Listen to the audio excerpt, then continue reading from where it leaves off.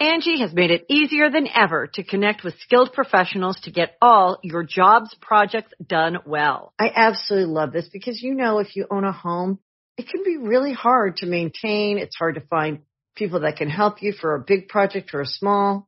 Well, whether it's in everyday maintenance and repairs or making dream projects a reality, it can be hard just to know where to start. But now, all you need to do is Angie that and find a skilled local pro who will deliver the quality and expertise you need. Angie has over 20 years of home service experience, and they've combined it with new tools to simplify the whole process. Bring them your project online or with the Angie app, answer a few questions, and Angie can handle the rest from start to finish.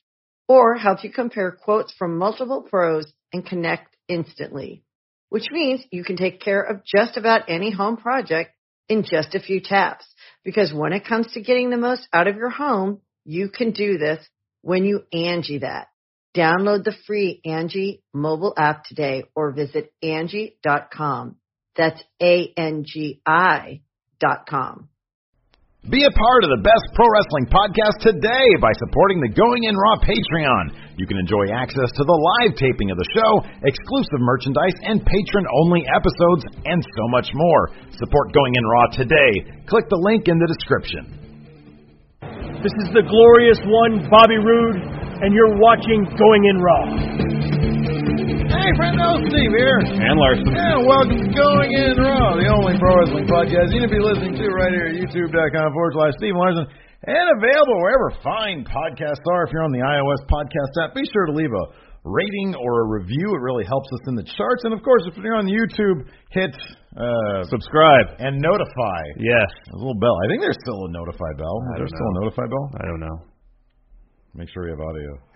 We have sounds audio. like Bobby Roode. We have audio. All right. Hi, everybody. How are you all doing today? Hope you guys are doing good. And, of course, go to the Patreon at patreon.com/Steve and Larson if you want to support the show and catch. So we're doing this live stream here for a Hell in a Cell because it's a Monday show. We always do our Monday shows live for everybody. Correct. But if you want this live streaming experience for the Raw recap, SmackDown recap, and NXT 205 live recaps, it's a $5 a month, and you get all those live streams every single week. And you also get access to, forgot about that today. We got to shoot non-news. Oh, yeah. Do you have notes? Non-news. Of course not. It's non-news. I don't have notes for non-news. All right. It's a really great show. We're also at ProWrestlingTees.com/Going In Raw. We got plenty of good designs there. Some, I might say, are great designs. Yeah, those are pretty good ones. Yeah. And then we're going to do more also. Yeah, soon. All right. Let's talk about this Hell in a Cell, Larson. It was a fun show. I thought this was, I don't have like a rundown of like pay-per-views for the year, but this was one of the better ones for sure. Yeah, it was. We're in October, and this was definitely a standout show. Definitely in terms of just the quality of the individual matches. Yeah, I kind of felt like it was a takeover. Like, you know how takeovers like these days kind of have so-so builds, and then they always put on amazing pay-per-views shows. Yeah. It kind of felt like that because the build to Hell in a Cell, I was very underwhelmed by. Well, I thought the build up for the Shane Kevin Owens match was good. The New Day and Usos, their feud has been awesome. That feud's been fantastic. Felt like the AJ Corbin tie thing was interesting. It wasn't terrible. Yeah, but it wasn't great. SmackDown just has not been on a great roll lately. No. In keeping their weekly show every Tuesday, tight and entertaining. And I felt like there's been, especially in the case of Dolph Ziggler, especially in the case of the world title scene there with Jinder Mahal and Shinsuke Nakamura, so much of it has felt repetitive. And when those segments go as long as they do, it brings the entire show down. And so SmackDown, in my eyes, hasn't been as good as Raw lately, which is kind of a turnaround from how it had been up until a couple months ago. Yes. And so maybe part of it is expectations were low, but a big part of it was there was just some plain good wrestling. Yeah, and some good storytelling. And some really, really good storytelling almost across the board with a couple exceptions. And the reason why those exceptions stand out so much, it's just because not necessarily they were bad in their own right, I don't think, but just they didn't really hold a candle to some of the other matches. Right, that happened. Yeah. The bar was set pretty high very early on. very early on in the show. Let's talk about the pre-show first, and we'll talk about our predictions as well. Within the context of the results. What came to fruition? Hype Bro took on Gable and Benjamin. Gable and Benjamin, they've really been seen that much lately. They sort of put them together. I'm not going to keep on going back to our fantasy booking suggestion but it's good. But it's a really good one. Shelton Benjamin coming in as a heel, teaming with Gable and Kurt Angle's kid, the American Alpha, to be a heel faction to the New Day. I think that's a great idea. That would be good. So I'm not going to go would back have been to good. it, and I just did. What we got instead is Gable and Benjamin. You know, maybe they're just keeping them off TV while they figure out their tag team chemistry. Well, I think in ring, because what we've seen on TV has been a little rusty in terms of the chemistry. A little bit, yeah. But I think they're further along. Rusty, just getting to know you. I think they're further along in terms of their in-ring work as opposed to their character work. Their character work is non-existent. Yeah, there is nothing. I mean, pretty quickly they managed to devise a team finisher. Mm-hmm. That's not bad. It's kind of powerbomb, bulldog type deal. That's okay. It's honestly, it's just been the little things. It hasn't been like the big picture stuff. It's been the little things. It feels like sorry, I didn't mean to interrupt you. Their matches feel like just one-on-one matches is kind of crammed together in one match. Because Gable comes in, he does his thing, he tags in Benjamin, he does his thing, and the only time they really work together for the most part is when they do their finisher. It kind of just exposes how underrated, I guess, or how much tag chemistry really needs to be developed over time. You can't just stick two guys together and expect them. I mean, even Hype Bro had their NXT run to really develop that chemistry. Like you need time to develop that stuff. Yeah. And I mean, you look at like Heath Slater and Rhino. That's kind of a different. Like that's kind of the exception that proves the rule, because they had really good chemistry, but a lot of their chemistry was character-wise. Character stuff, yeah. And so, but also they're, especially Rhino's a veteran of like 20 years or whatever. Mm-hmm. So is Shelton Benjamin, I get that, but especially on the part of Chad Gable, I wonder if going from one very athletic partner who he's very used to Shelton Benjamin, who, I mean, we've always said that Jason Jordan kind of reminded us of like a younger Shelton Benjamin. It's not the same thing. You can't just swap one in for the other and expect, the same exact chemistry. So that's just going to take some time. Yeah. There's also a lot of rumors going around before Hell in a Cell that this would be the Hype Bros' last match together. Well, that was one of our predictions. It was. And that still could be. Yeah. I mean, this match could be the catalyst for their eventual breakup on SmackDown Tuesday or next Tuesday. That's Tuesday after that, whenever they manage to find time to put them on the show. Yeah. But I was really surprised. So this was a decent enough match, and Gable and Benjamin went over as we predicted. Mm-hmm. Zack Ryder took the pin, and pretty much right after the pinfall, we got maybe 10 seconds, if that, of Gable and Benjamin celebrating, and then to the pre-show panel we went. We didn't get to see any of the aftermath between Ryder and Mojo. Right. Apart from, what you can kind of make out in the background, which I was kind of disappointed by. I was hoping there'd be a little bit of something. Tease of anything. Do we know if there's been, YouTube, WWE, was there any fallout? I didn't notice. Fallout things. Let's see. Because usually they have, and I didn't check their Instagrams. They let a lot of stuff play out on social media these days.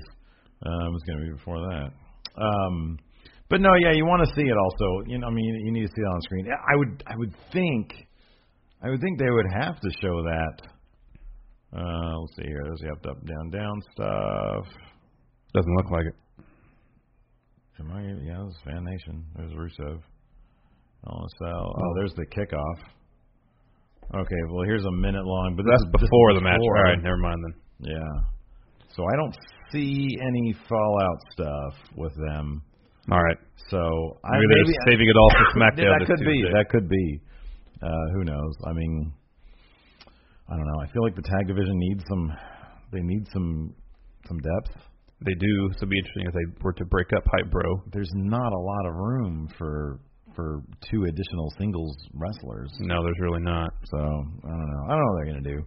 Maybe creative's just content to ride out this New Day Uso feud for another 6 months, which is great because it's been off the charts awesome so far.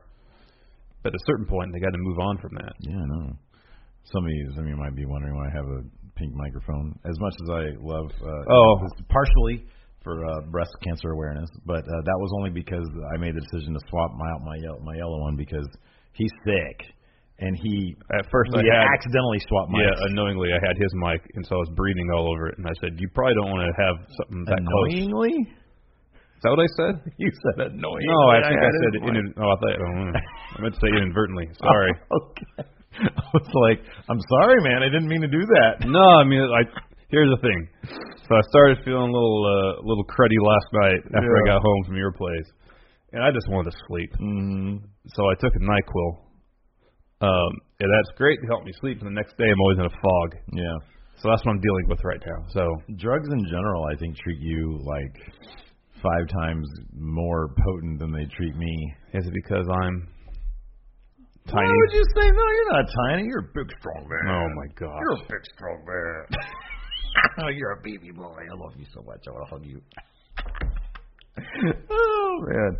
Anyways, no, it's because I'm a big fat ass. That's why. So Chad Gable did get the pin on Zack Ryder after their little finisher thing.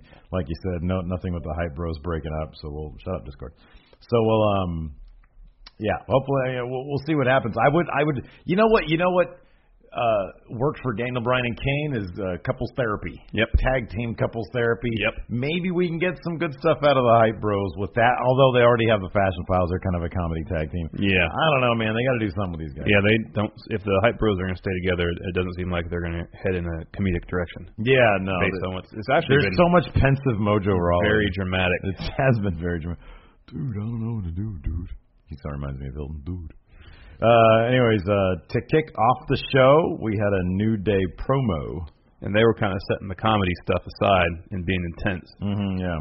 They kind of knew with the match they were about to get into, they had to be very serious. Well, there was some foreshadowing there because that was that was one of the more brutal Hell in a Cell matches. And it's so funny because, we had 2 Hell in a Cell matches last night. And they were both fantastic. Mm-hmm. They both told great stories, neither which overlapped the other. Nope. This was one of the best.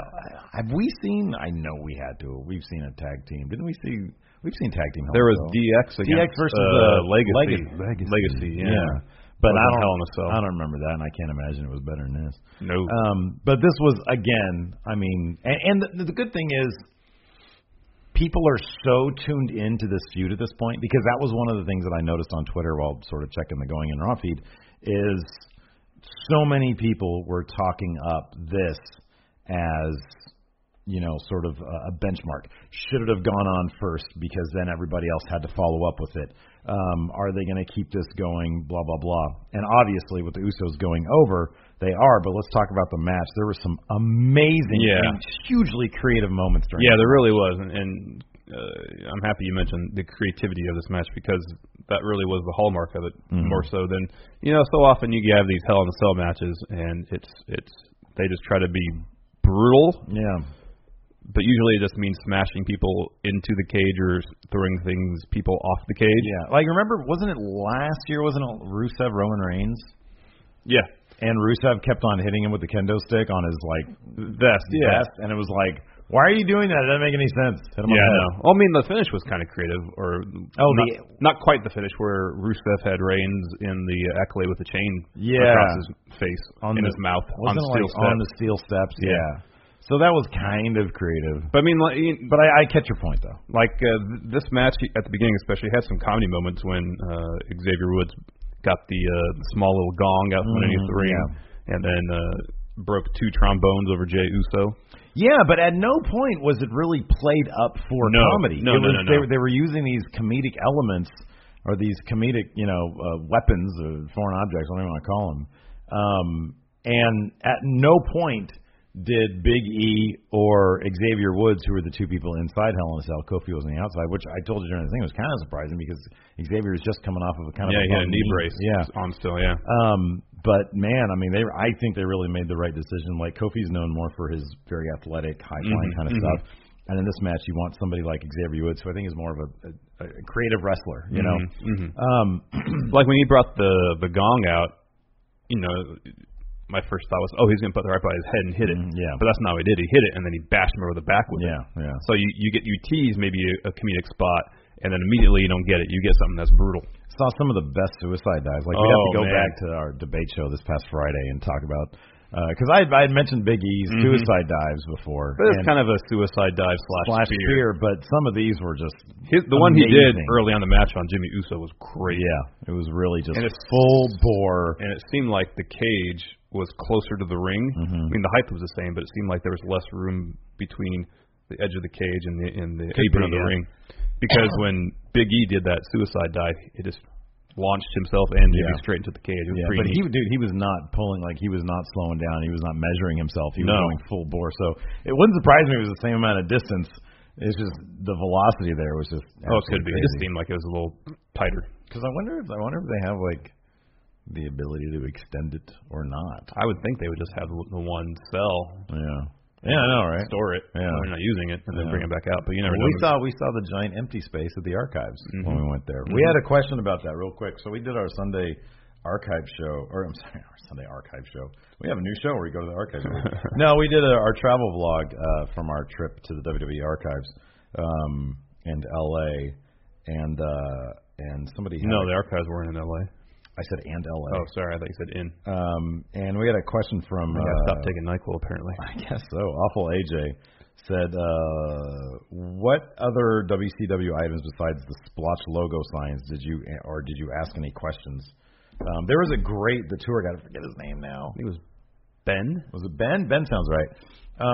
But he was a great tour guide. I think he's been there for a while. He was like 2010 or something he's been there. And he was a fantastic tour guide. He was showing us everything and telling us about everything. Well, the presidential seal was something Ric Flair used in WCW. Yeah. So I don't know. It was just here's this, and there were a couple cool little stories. Like he showed us like a ring that was used at Madison Square Garden, like Bruno had used it. So it was cool. But I mean, most of the stuff that we found interesting, we put into the travel. Anyways, I'm sorry. Back to this. A lot of kendo sticks in this match. Yeah. A lot of kendo sticks. Yeah. The Usos were the first, at least according to my notes, to really employ them when they broke a couple across Big E's back. Right.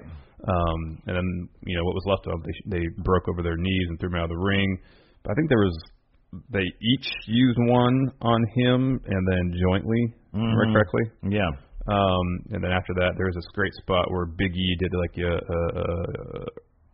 Uranagi on Jimmy Uso, throwing him off the apron, and then right as he threw him down the mat, Xavier Woods sprinted over and did like a backbreaker across his knees. Which was like painful for like super dangerous to both Jimmy and Xavier Woods. Because we're looking at Xavier Woods, I'm like, dude, you're just like your knee is like it's still braced up. Yeah, he's 2 weeks removed from being cleared for in-ring action. I know. Yeah. But that was really cool. I mean, you could tell these guys sort of all got in the ring beforehand and like they worked all this out. Worked all this stuff out. It was so good. Let's see here. And there were a bunch of near falls. New Day hit up down down. Jay broke up the pinfall there. There is this one of my favorite moments that I was like, that is very creative, was when they put Jay which one was trapped in Jay in the corner. Oh yeah. They put him in the corner, like Jimmy was laid out, and they back up Jay into the corner, and they put the kendo, because there's like a ton of kendo sticks. Yeah, they put a ton of them. Xavier Woods pulled like 6 out from underneath the ring. And they fasten them like into the cage, like basically imprisoning him in kendo sticks up against the corner of the cage. And I was like, and one of them like across his face like this. So it was echoing the whole Uso penitentiary theme that we had coming into this. Yeah. Which was really, really cool. Yeah, it was really And then awesome. they go to town on Jimmy. Eventually Jay gets out and he's able to get back in the game. Yeah. At one point Big E was on Jay Uso's shoulders when Jimmy did that suicide dive and like drove Big E's back kind of into one of the support rails next to the door of the cell. Yeah. Not a whole lot of give. No. And then both the Usos do a double splash on Big E. He kicks out. Kicks out at 2. Then they handcuff Big E to the turnbuckle. Then they handcuff Xavier Woods with his, I think, hands. No, his hands were in front. Yeah. But then they had him up around the ring post. Yeah. And they just started taking shots. Oh my gosh. And at one point, I think he tried to headbutt or he like kicked one of the Usos, and then they both started laying in at the same time with the kendo sticks. And Xavier Woods, and then there was like another spot later on with more kendo sticks. Yeah. And Xavier Woods posted on Instagram He had video. a huge welt across Just like nasty abdomen. Yeah. It was fantastic. It was a huge welt. Very effective, and very, like we said, creative. And brutal. So they had Xavier Woods. He was on the ring post. They were hitting him with the kendo sticks. Big E, he got freed from the turnbuckle. Yeah. Got involved. And then later on, both the Usos, in the ring were using the kendo sticks on Xavier Woods. He came into the ring. Before that, Big E got in the ring, was kind of like hulking out a little bit. Yeah, he was throwing belly to belly overhead suplexes to the Usos left and right. But then the Usos got the upper hand again. Xavier Woods comes in, drops some headbutts while they're trying to use the kendo sticks, but then they do a joint kendo stick hit on him there. Big E gets back in. Jimmy kicks out of a big ending. Super kick party from the Usos. Yeah. Had a couple single super kicks and then one in stereo. The Usos hit a double splash on Xavier Woods, on Big E. Xavier breaks up the pinfall. Then they put a chair on Xavier, hit the double splash, and the Usos go over. So it was hard-fought, brutal match, great storytelling. So it was so good, and we're gonna get a lot more of this. Yeah, let them feud for the rest of the year. I know, why not? It was absolutely fantastic. I can watch these guys wrestle all the time. Yeah, but the only problem now is what are they gonna do to top this match? I think TLC. They're very creative. Well, that's a Raw pay-per-view. That's a Raw pay-per-view. Can't do that. What's next up? Clash of Champions? Yeah, that's in December. There's Survivor Series. Oh, Survivor Series will be now. Okay. November. All right. Well, there you go. It'd be kind of cool if they did a brand versus brand thing where it forced the New Day and the Usos to team up. Like, I could see Daniel Bryan maybe doing that. They could do that. Saying, like, you guys have proved you're, like, a cut above everybody else. So I'm going to go ahead and team you guys up, force you to be on the same team. You guys need to rest from beating each other up, and you're going to take on, I don't know. C-Bar and the Club? C-Bar and the Club, there you go. Because I want to see, somebody was bringing this up on Twitter last night, they want to see Kevin Owens and Sami Zayn versus Rollins and Ambrose. Oh, that'd be good. That's Survivor Series, but I imagine that it's going to be a Shield thing at Survivor Series. Yeah, I would think so. Yeah. I'm curious to know, Lesnar's advertised for Survivor Series. So he is. So he's defending the title. Okay. But apart from that, the undercard, I wonder if they're going to do elimination Survivor Series matches, or they're going to do just one of those. And then what did they do last year? They had Raw versus SmackDown. Yeah, that was fun. That was fun. That was cool. I really liked that. That was it. That's the good thing about that's the successful aspect of the brand split is they really do pay attention to brand continuity, keeping them separate. Even when we interviewed Breezango and we showed them the Going In Raw logo, they poo-pooed it because they're not. It's not a SmackDown. It wasn't Going In SmackDown. They were SmackDown guys. So you got to appreciate that. So I remember last year when they showed up, when the Raw guys I think invaded SmackDown or vice versa. Maybe it was vice versa because he had Dean. It was cool. It was neat. It's like ooh, cool. So anyways, next up we got an AJ Styles interview. This I don't remember. What happened here? It was pretty quick. Okay. I don't really remember much about it either. All right. Oh, he was he was upset that there was a triple. No, that was on Talking Smack afterwards. No, but he was like, yeah, it's fine. I'll defend my title. It lessens my odds of winning, and now only a 33% chance to win. Because we forgot to mention there was during the pre-show, Ty was inserted to the U.S. title match, making it a triple threat. In a comedic segment with Daniel Bryan when they started doing each other's chants. Yeah. It was weird. Daniel Bryan, you can tell he was, it's not, that Daniel Bryan isn't phoning it in. That Daniel Bryan he's overdoing is hamming it up. Yes, he's overdoing hamming it up. Next. Rusev versus Orton. Nothing really special about nothing this really match. that special. The most special part about this match was Rusev's video on WWE.com beforehand. Hoodie Rusev. Oh, that was so Hoodie good. Rusev wins. He said, "This is the rubber match. It's 1-on-1, or it's 1-to-1 right now. So whoever wins this wins at life. But I'm Hoodie Rusev. Hoodie Rusev wins everything." Yeah, great. But he didn't win this match. He didn't win this one. Yeah. He was close to getting him in the accolade, I think, and then Orton down and then did like a pop. There was that spot towards the end, where Orton was down. Rusev grabbed him by his arms and pulled him under him to set him up for the accolade. And then Orton reversed it. That was actually, there were a couple of interesting spots in this match. Yeah, no, it wasn't a bad match. It's just, I mean, I'm not gonna beat a dead horse, but it was just a pretty typical Randy Orton match. It was, and it's like I honestly don't get the. Rusev has all the work. He still has a long career ahead of him. Yeah, you know, and I'm sure if Randy wanted a long career ahead of him, he could have still a lot more time because he keeps in phenomenal shape. And I haven't heard him talking about retiring. But when you hear him on the podcast, on the Edge and Christian podcast, say that even he's tired of doing the babyface thing, then it's like, why are we doing this? Why are we doing this? I know. It's like Rusev obviously has all the ingredients to be a big player, a major player, and you're just going through the motions with this Randy Orton stuff. I know. And on top of that, Randy Orton, SmackDown kind of needs big heels, and he just sort of occupies his own space where you never really think he already did the world title thing with Bray and then Jinder. He already did that, and so he occupied, and he's not going to fight for the U.S. title. I don't think so. So he occupies this weird territory of just this this limbo vacuum thing. Yeah, I don't know. I just don't get why they're doing it.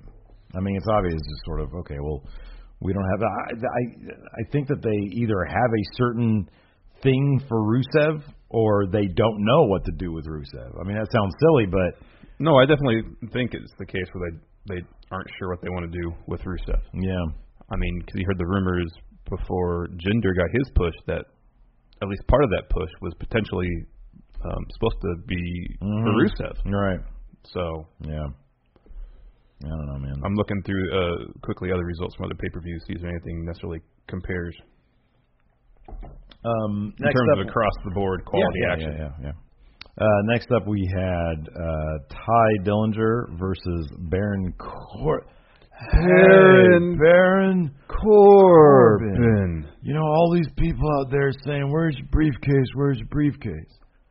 Shoving this in their face, the internet people.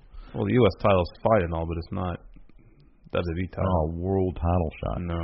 Versus AJ Styles. Great match. No, a lot this of was fun, fast-paced action. I mean, it's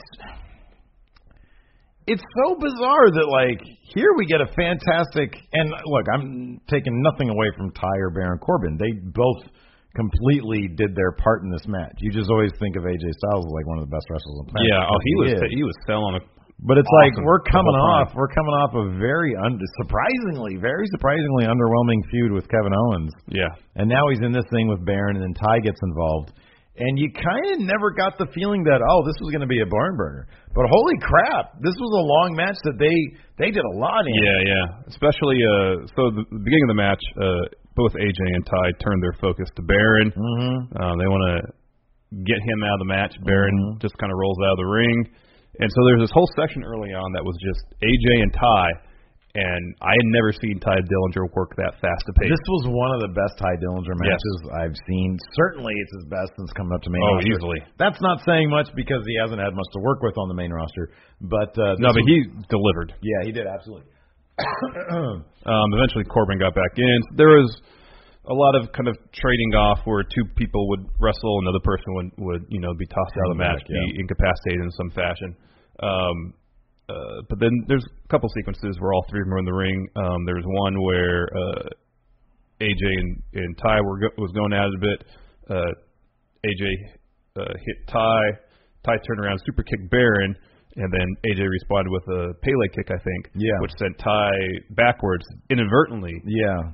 Inadvertently, not annoyingly, covering Baron and got a 2 count out of it. There's a lot of really great creative sequences like that during this match. Again, you just said it right. And again, another match with a lot of creativity going on. Mm-hmm. That was really fantastic. A couple of cool moments there. Did you mention the top rope choke slam from? Not yet. I haven't mentioned that Baron yet. Corbin. There is a top rope choke slam. Yeah, like AJ was going up for some sort of springboard move, and Corbin caught him, and then choke slam off the top rope. God, it hurts my back when I. It was crazy. And AJ was selling. Oh, big time! Selling. But again, it wasn't like cartoonish selling like No. we've seen from like Dolph Ziggler. This was selling that like just made you kind of hurt. Yeah, you know. He takes a lot of bumps on his shoulders. Yeah, he does. Yeah. I know. Ow. I know. AJ hits his springboard 450 on Corbin. Ty comes in to break up the pinfall at the 2. The finish saw AJ hit Ty with a phenomenal forearm. Goes for the cover. Corbin boots AJ in the head several times to kick him out of the ring. Yeah. Covers Ty, gets the win. Yeah. New U.S. champion. Yep. Really fun match. In the end, despite what Baron said, he resorted to shortcuts to win the title. Yeah. The finish was indeed a shortcut for him. Oh, yes. But, the bottom line is he's got I'm U.S. champion now. I'm U.S. now. You're not me. Well done, Baron Corbin. Good job, Baron Corbin. And he was good on Talking Smack. Man, I was bummed out. On Talking Smack, we got Renee Young and Pete. We didn't get Daniel Bryan. What? I don't remember. I don't think Daniel Bryan's been on it the last few times because Lawler was on the time before. Oh, yeah. What is that? Maybe they just got tired of Daniel Bryan going off script too much. Oh, that's probably the case. Man. Because he seemed to really like doing Talking Smack. Because I think he got to go off script. Yeah. Like it was so under the radar, but not anymore. It's a bummer, man. It is a bummer. Because Uso showed up, and they're asking, they're really bummed out that Pete was there, and they kept on saying, we want Daniel Bryan and his, we want D beats, something like that. Oh, that's great. We want his beats. That's funny. That probably tickled the hell out of Daniel Bryan. Oh yeah, if he saw that. Let's see here. And we had Charlotte versus Natalya, which was shaping up to be another fantastic match. Like, we know these two know how to. They've done it. Oh yeah. For every women's title imaginable in existence. Now is for the SmackDown title. Pretty much immediately once the bell rang, Natalya was going after Charlotte's knee. Yeah. And she worked that knee the entire match, and I don't know if Charlotte.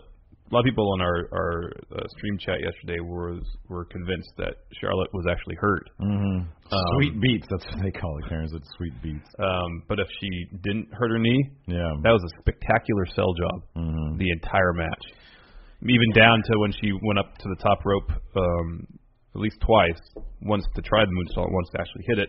She didn't use, I think it was her right leg. She just hopped up on her left leg. And even the finish, saw Charlotte drop a moonsault on Natalya to the outside. It was a fantastic spot.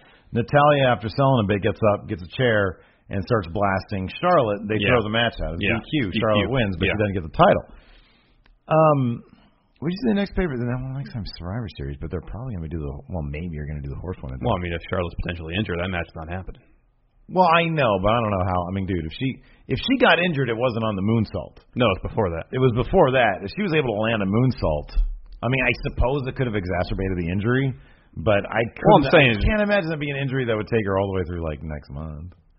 If she blew out her knee, she's out for 6 months. If she blew out her knee, she wouldn't have done the moonsault. There's not a chance. If she blew out her knee, she wouldn't have done the moonsault. Are you kidding me? You see how she lands on those things? Oh, I know. It felt like if she blew out her knee, then a lot of the stuff she did in that match she wouldn't be able to do. The point we're getting at, though, is that it felt like the match finish was rushed. Yes, it felt or improvised. There were no other. Okay. There was really no reason for Natalya to do that because, for the most part, she was in control of that match. She and her finish is the sharpshooter. Yeah. And so that right there is kind of like a Bobby Roode Shinsuke NXT storyline. It's like you take advantage of your opponent's misfortune right there, either injuring your leg or you injure your opponent's leg, and then you go after that. So there's room for a clean. Maybe they don't want Charlotte to take the clean loss. Yeah. Well, then do this. There were no other DQs on the card. No, do this then. Have that spot. Have Natalya get Charlotte back in the ring and have her work that knee some more. And don't do a tap out finish. Do the pass out finish. Yeah, you could do that, or you could do a ref bump on the moonsault. Yeah. Have Natalya then blast her with the knee, roll her back in, ref comes to, and then she taps her out. Yeah. Because I'm okay, like tapping out is fine if you're like a superhuman person, you can still tap out. I love the pass out, don't get me wrong. But if you've been blasting the knee like a million times with the chair, and so I'm okay with that. I'm just, and understanding there's no other DQs on the card, I guess they would have, hey, okay, we can have one match as a DQ. It's just, this is a really bunk DQ. It felt rushed, and so like all morning we've been looking, did they have to finish that quickly? Is Charlotte I know. injured? What if Natalya, and we couldn't find what if Natalya had done this instead of getting a DQ finish, like slapped the sharpshooter on Charlotte on the outside and just taking the count out? Yeah. But did it to inflict more punishment on Charlotte's knee? Mm-hmm. That would have been effective too. Yeah. So I think at the end, I think what they were trying to do was show a different level of viciousness from Natalya, which I guess is why she grabbed the chair. Yeah. But it just made the finish seem rushed and really kind of unnecessary. Right. Yeah. So that was kind of the one that was one of just the finish, because the rest of the match was really good. But that was kind of a low point of an otherwise great pay-per-view. Right after that, we had the Fashion File. Oh, that was fantastic. It was back to basics. So we had heard they were going to be doing... We heard they were going to be doing... They had shot some Pulp Fiction stuff, some Pulp Fiction parody stuff. And we didn't get that, but we did get at the end of this... Well, we got a hint of it. The tease that's what we're going to get Tuesday. The briefcase and all, yeah. And so, I mean, a lot of this week's Fashion Files is them sort of making fun of the fact that they haven't figured out... Because they closed the case of 2B, and I think was 2B the office trashing, because they kept on referring to we've got that guy in jail, and they haven't. It was a joke that they didn't say who it was. So then the Ascension come in poorly disguised and hand Tyler Breeze a poster tube, and he looks at the tube and says tube. Tube B. Yeah. And then he says, we locked up the wrong guy. Yeah. And then Breezango says, no, we have to reopen the case. They can't. And so the Ascension are disguised, and they're standing right there, and they say, well, you can't tell me it can't be the Ascension after all this. Well, no, they pull out the poster from the tube. Oh, yeah. Ascension poster, we want to be your friend. Yeah. And I said, maybe it was the Ascension. No, they're too ugly. They're idiots. They smell.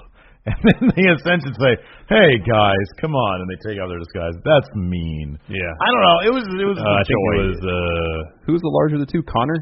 Yeah. How do you not know that? He's literally part of your Golden Powers. Okay. Or your super top-notch. No, Golden Powers. And he goes, you two should be ashamed of yourselves. That was awesome. So, I mean, I don't know. At this point, I think they're kind of making fun of the point that we all kind of care. That we all think like this absolute ridiculousness should be resolved in any way that makes sense. But they're making fun of the fact that it's going on forever. Exactly. So I don't know. It was so silly, but it was just a joy. Those guys are great. Next up, we had the world title match: Shinsuke Nakamura versus Jinder Mahal. Jinder, of course, came out. You noticed this. The Singh Brothers, everybody had powder blue. They had the powder blue, but it wasn't quite. It was like more of an electric powder blue. It popped a little bit more. Powder blue. You were saying power blue. I was saying powder. No, I know what you're saying. Powder blue. I said powder too. I just didn't say okay. it. But I know it was a powder blue. But it was a bit. No, it had a little more. It wasn't just like a powder blue like this. It had a little bit of this in it. Yeah, kind of like a teal.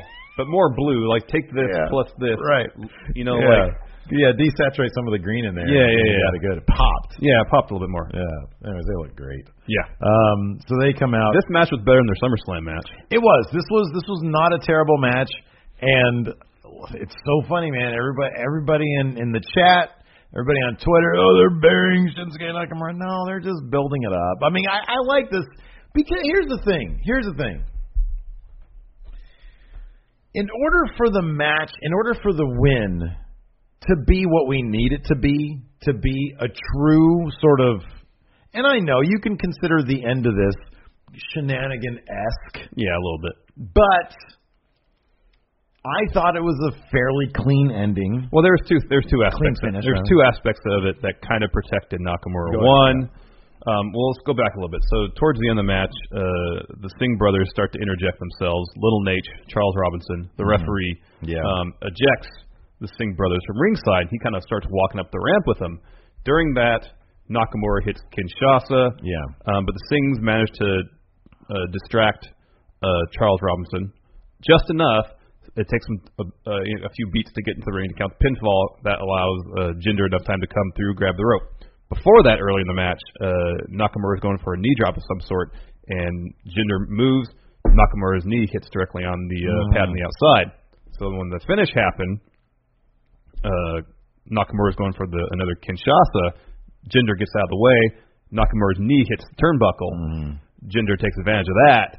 Hits Koloss, gets the win. So it was two aspects of it that kind of protected Nakamura a little bit. But it wasn't as ridiculous. Number one, it wasn't like the Orton matches. No, not at all. And that felt so repetitive. It helps a lot that they do book the Koloss strong. I did think that they should have had Nakamura kick out of at least one and then maybe Jinder go right back into another one to build for their next match. Look, Jinder's going to get the title at the next time they fight. I can almost guarantee that. Nakamura, you mean? Nakamura, sorry. It might be at Starrcade. I could see them maybe. Could you imagine like them doing a world title switch? That'd be something else. Especially one on this level. But I don't know if they do. I don't know if they do that for Nakamura's first. Have his first world title win at a house show. No, I know, probably not. I don't think so, but it could happen if they really want. If they really want to do these type of like major house shows and actually give them names a la pay-per-views. That's the way to do it. Boy, it'd kick up a shitstorm though. Talk about burying Nakamura, their first world title win on a house show. I don't know how I. If they want to, but. From a business standpoint, I would understand to a degree if they feel like the house show attendance is down and they want to kick it up. Having these unexpected title changes happen at house shows, it gives people a sense. Anything can happen at these live events. Maybe I should go.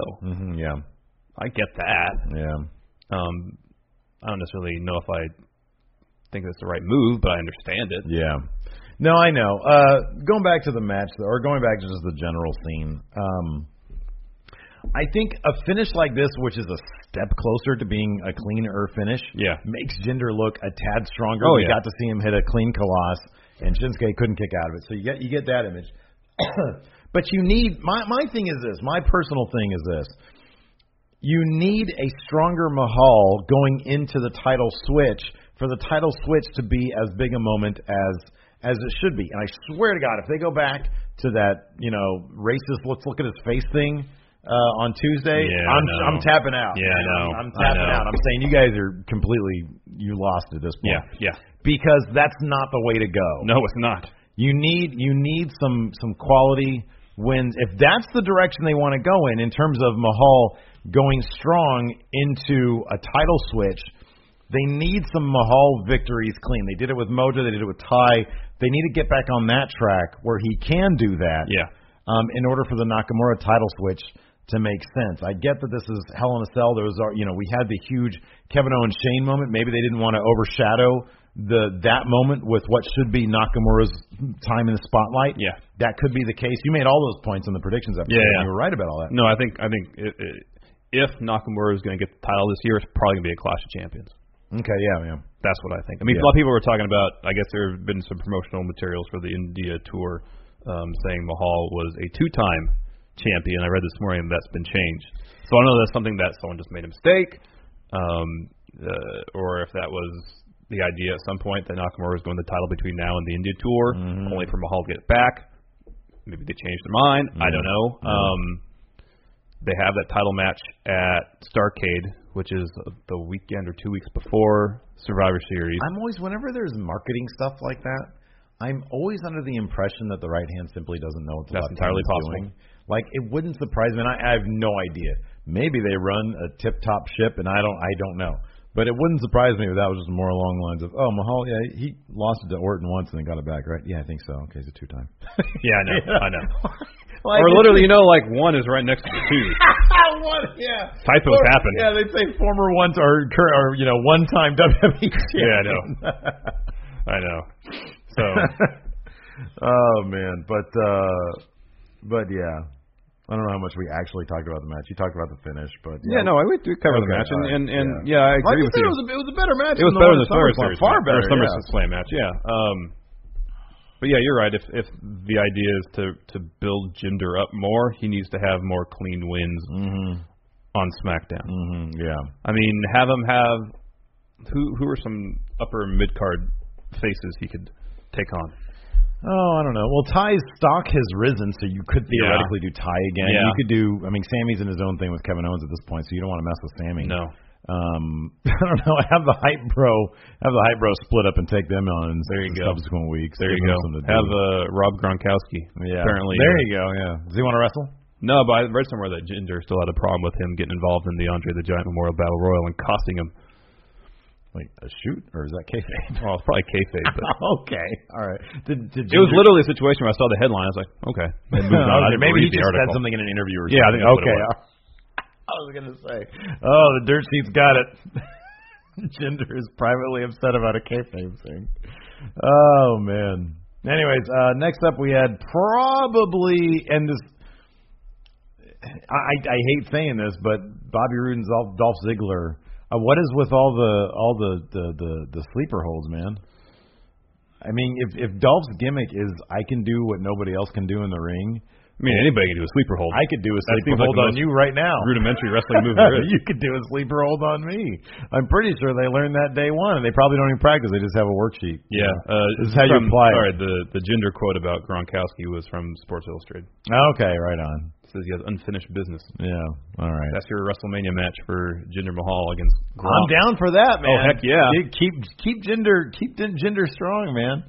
You know, just take that title off him, but keep him strong. Okay, so we totally called the entrance thing, although it bummed me out. So they put on Dolph's music. They had his Titantron record scratch. The record scratch. What is this, Benny Hill? Guess so. A record was 10 for the win circa 2011. We had the record scratch a lot of that. They did a record scratch, and everything went dark. Not the house lights, but everything like no Tron, no Tron anywhere. And he just comes out. He just strolls out. They shouldn't have put on his music in the first place, and he should have just been wearing black tights. Yeah, you know, then that'd be trunks, black tights. No graphics, no branding, none of that. Exactly. Agreed. Wrestling 101. Yeah, after Rude's entrance, there should have been about at least a 10-second pause, and then he just comes out. Yeah, exactly. Yeah, that'd have been good. By the way, Bobby Roode's, I don't know. I think we've probably seen it before, but man, that robe looked glorious. My word is amazing. I was like to say amazing. Amazing. Glorious. Amazing. Glorious is his thing. I say. Oh, I know. But this amazing. Just played out like a pretty typical Dolph Ziggler match. So this is probably the match we're going to get the better rematch on Tuesday. I hope so. That's what I'm thinking. I think we're probably going to get a slam bang match on Tuesday. I'd even like to see this in the main event on Tuesday. Something like a 30-minute great match. That would be good. Like an Impact Wrestling level match. Iron Man match. Yeah. GFW type match. Despite the fact that this match was kind of typical Dolph, the finish was interesting because there was a series of roll-up attempts that they were each reversing and trying to grab the trunks. And they must have done 3 or 4 reversals until Bobby Roode got enough of the trunks, I guess, to get the win over Dolph. Yeah. So it wasn't, Bobby won, but it wasn't necessarily the situation where Bobby was dramatically better than Dolph in the ring. Right. In the end, they both kind of resorted to cutting some corners to win. Which is I think a storyline appropriate finish. I like that. You know, they're doing the exact same thing. It's just one guy was slightly better than the other. Yeah. And then did you mention that right when Bobby's music kicked in, Dolph gave him the zigzag? I didn't mention that yet. That was the next note. He did that. He gave him the zigzag. Sometimes I start formulating my own thoughts while you're finishing up. That's called chemistry, that I can do that. But then sometimes I don't hear what you say. Anyways, next up we had one of the best Hell in a Cell matches. We skipped over a Kevin Owens interview where Dasha asked him a question and he excused her and then gave a very intense promo. No, it was a good promo. I didn't pay too close attention because I started listening and then I think Alabama came in or something, and I was like, yeah, I just kind of feel like he's saying he's just getting the crowd up on their feet for Hell in a Cell. Selling the match. You know what, man? Didn't matter. I didn't need that promo because that match was enough for me. That match,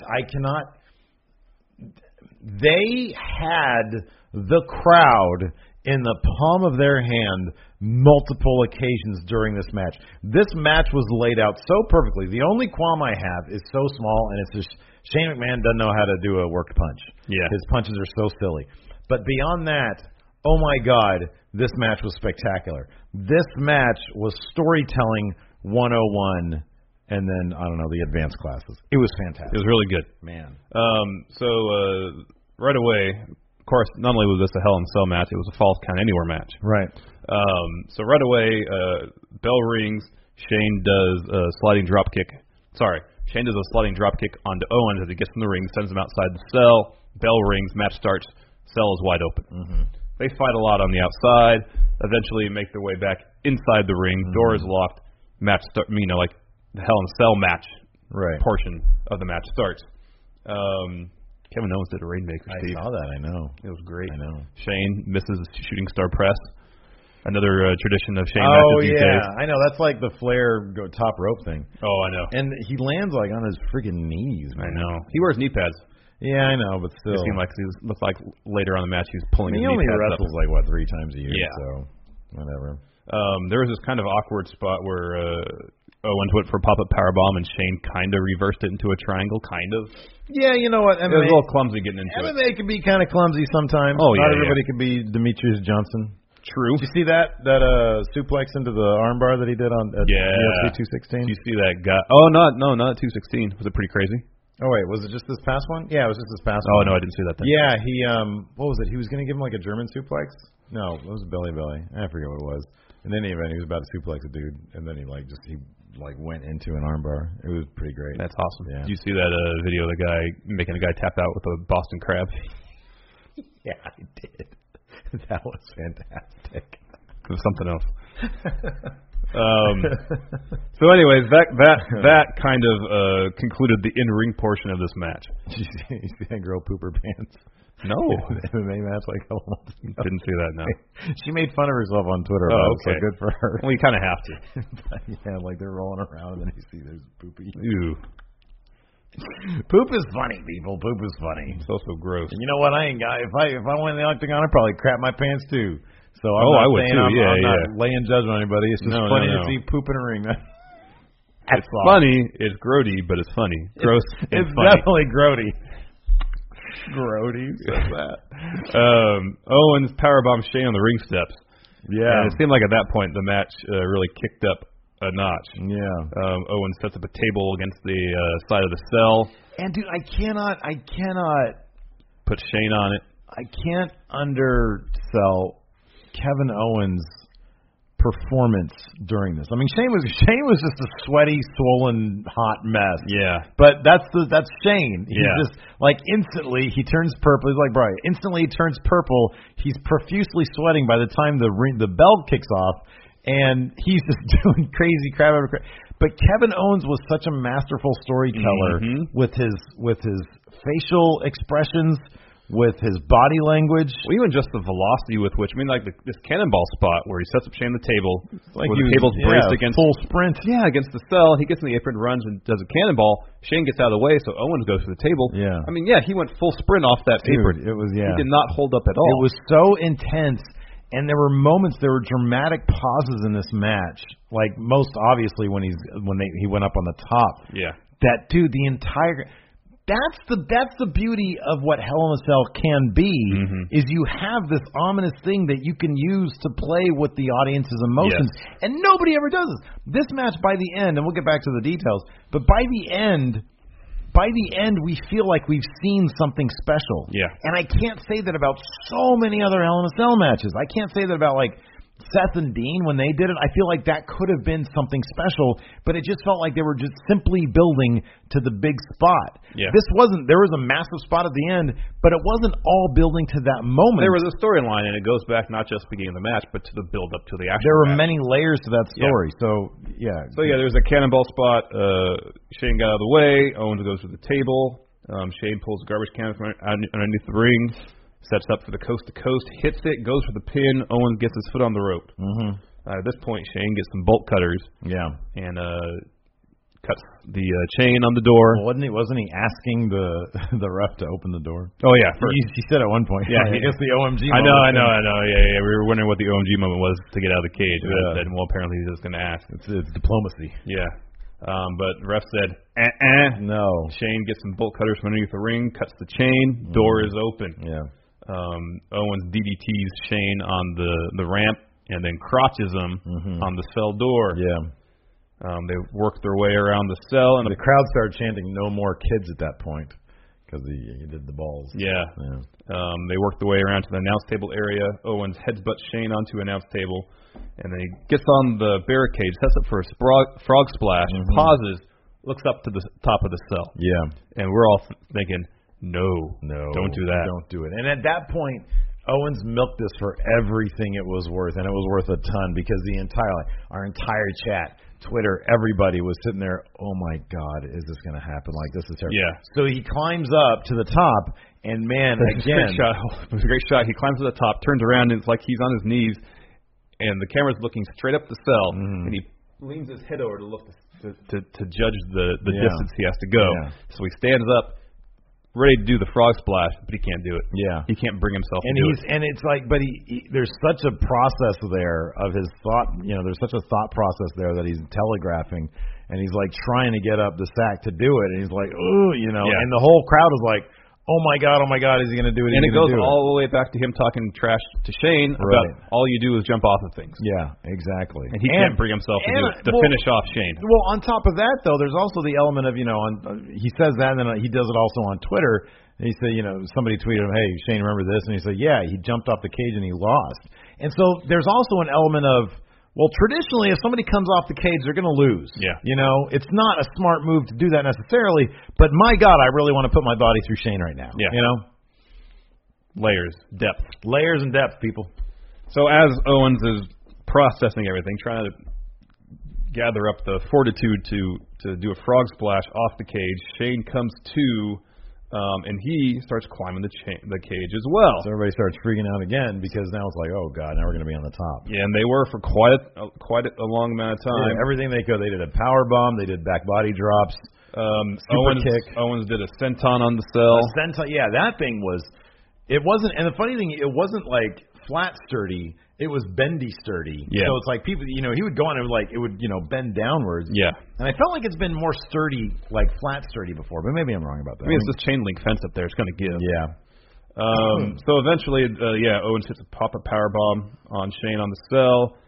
Owens says, all right, I'm done up here. I'm going to climb down. He makes about halfway. Shane starts climbing down too. They fight inside, and Owens is the one that goes to the announce table. Right. Yeah. While the EMTs check on Owens, Shane climbs down, sits at the foot of the cell, thinks about going for the pin, picks Owens up, puts him on another announce table, looks up. We're getting the elbow off the cage again. Yeah. So he climbs up. Again, people start freaking out. Nobody wants to see somebody die. No. Shane goes for the elbow.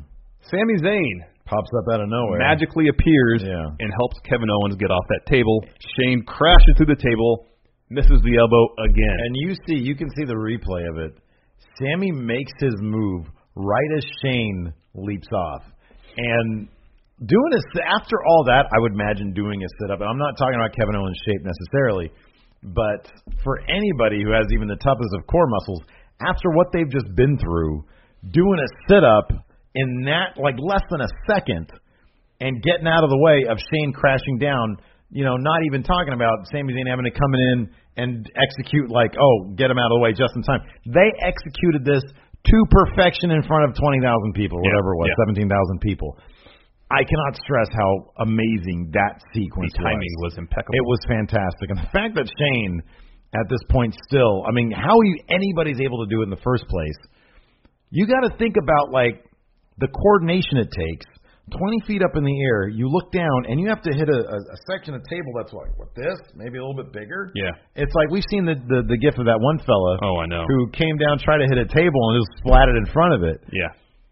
I mean, the measure, the margin of error here is so thin. Yeah, I know. It's insane that he hit it again, and apparently the tables were double padded or something like that, triple padded, which, helps But it's not going to keep it from hurting. Still, the dude lands on his shoulder. Oh my God! Well, no, that's what WWE posted, that he had a separated shoulder, broken ribs, and neck trauma. How much of that is right? Kayfabe? Yeah. Who knows? Yeah. So, anyways, EMTs immediately come out and check on Shane. Mm-hmm. Sammy's still kind of selling the moment. Look on his face is obviously, what did I just do? Yeah. But then he takes Owens, drags him over to Shane, rolls Shane over, places Owens on top of him, and gets on the ref, says, "Get down there and count this pinfall." And he does it in a very rough manner. So instantly, everybody, and the ref does, Kyoto or Nate, I forget who. Yeah, it's Kyoto.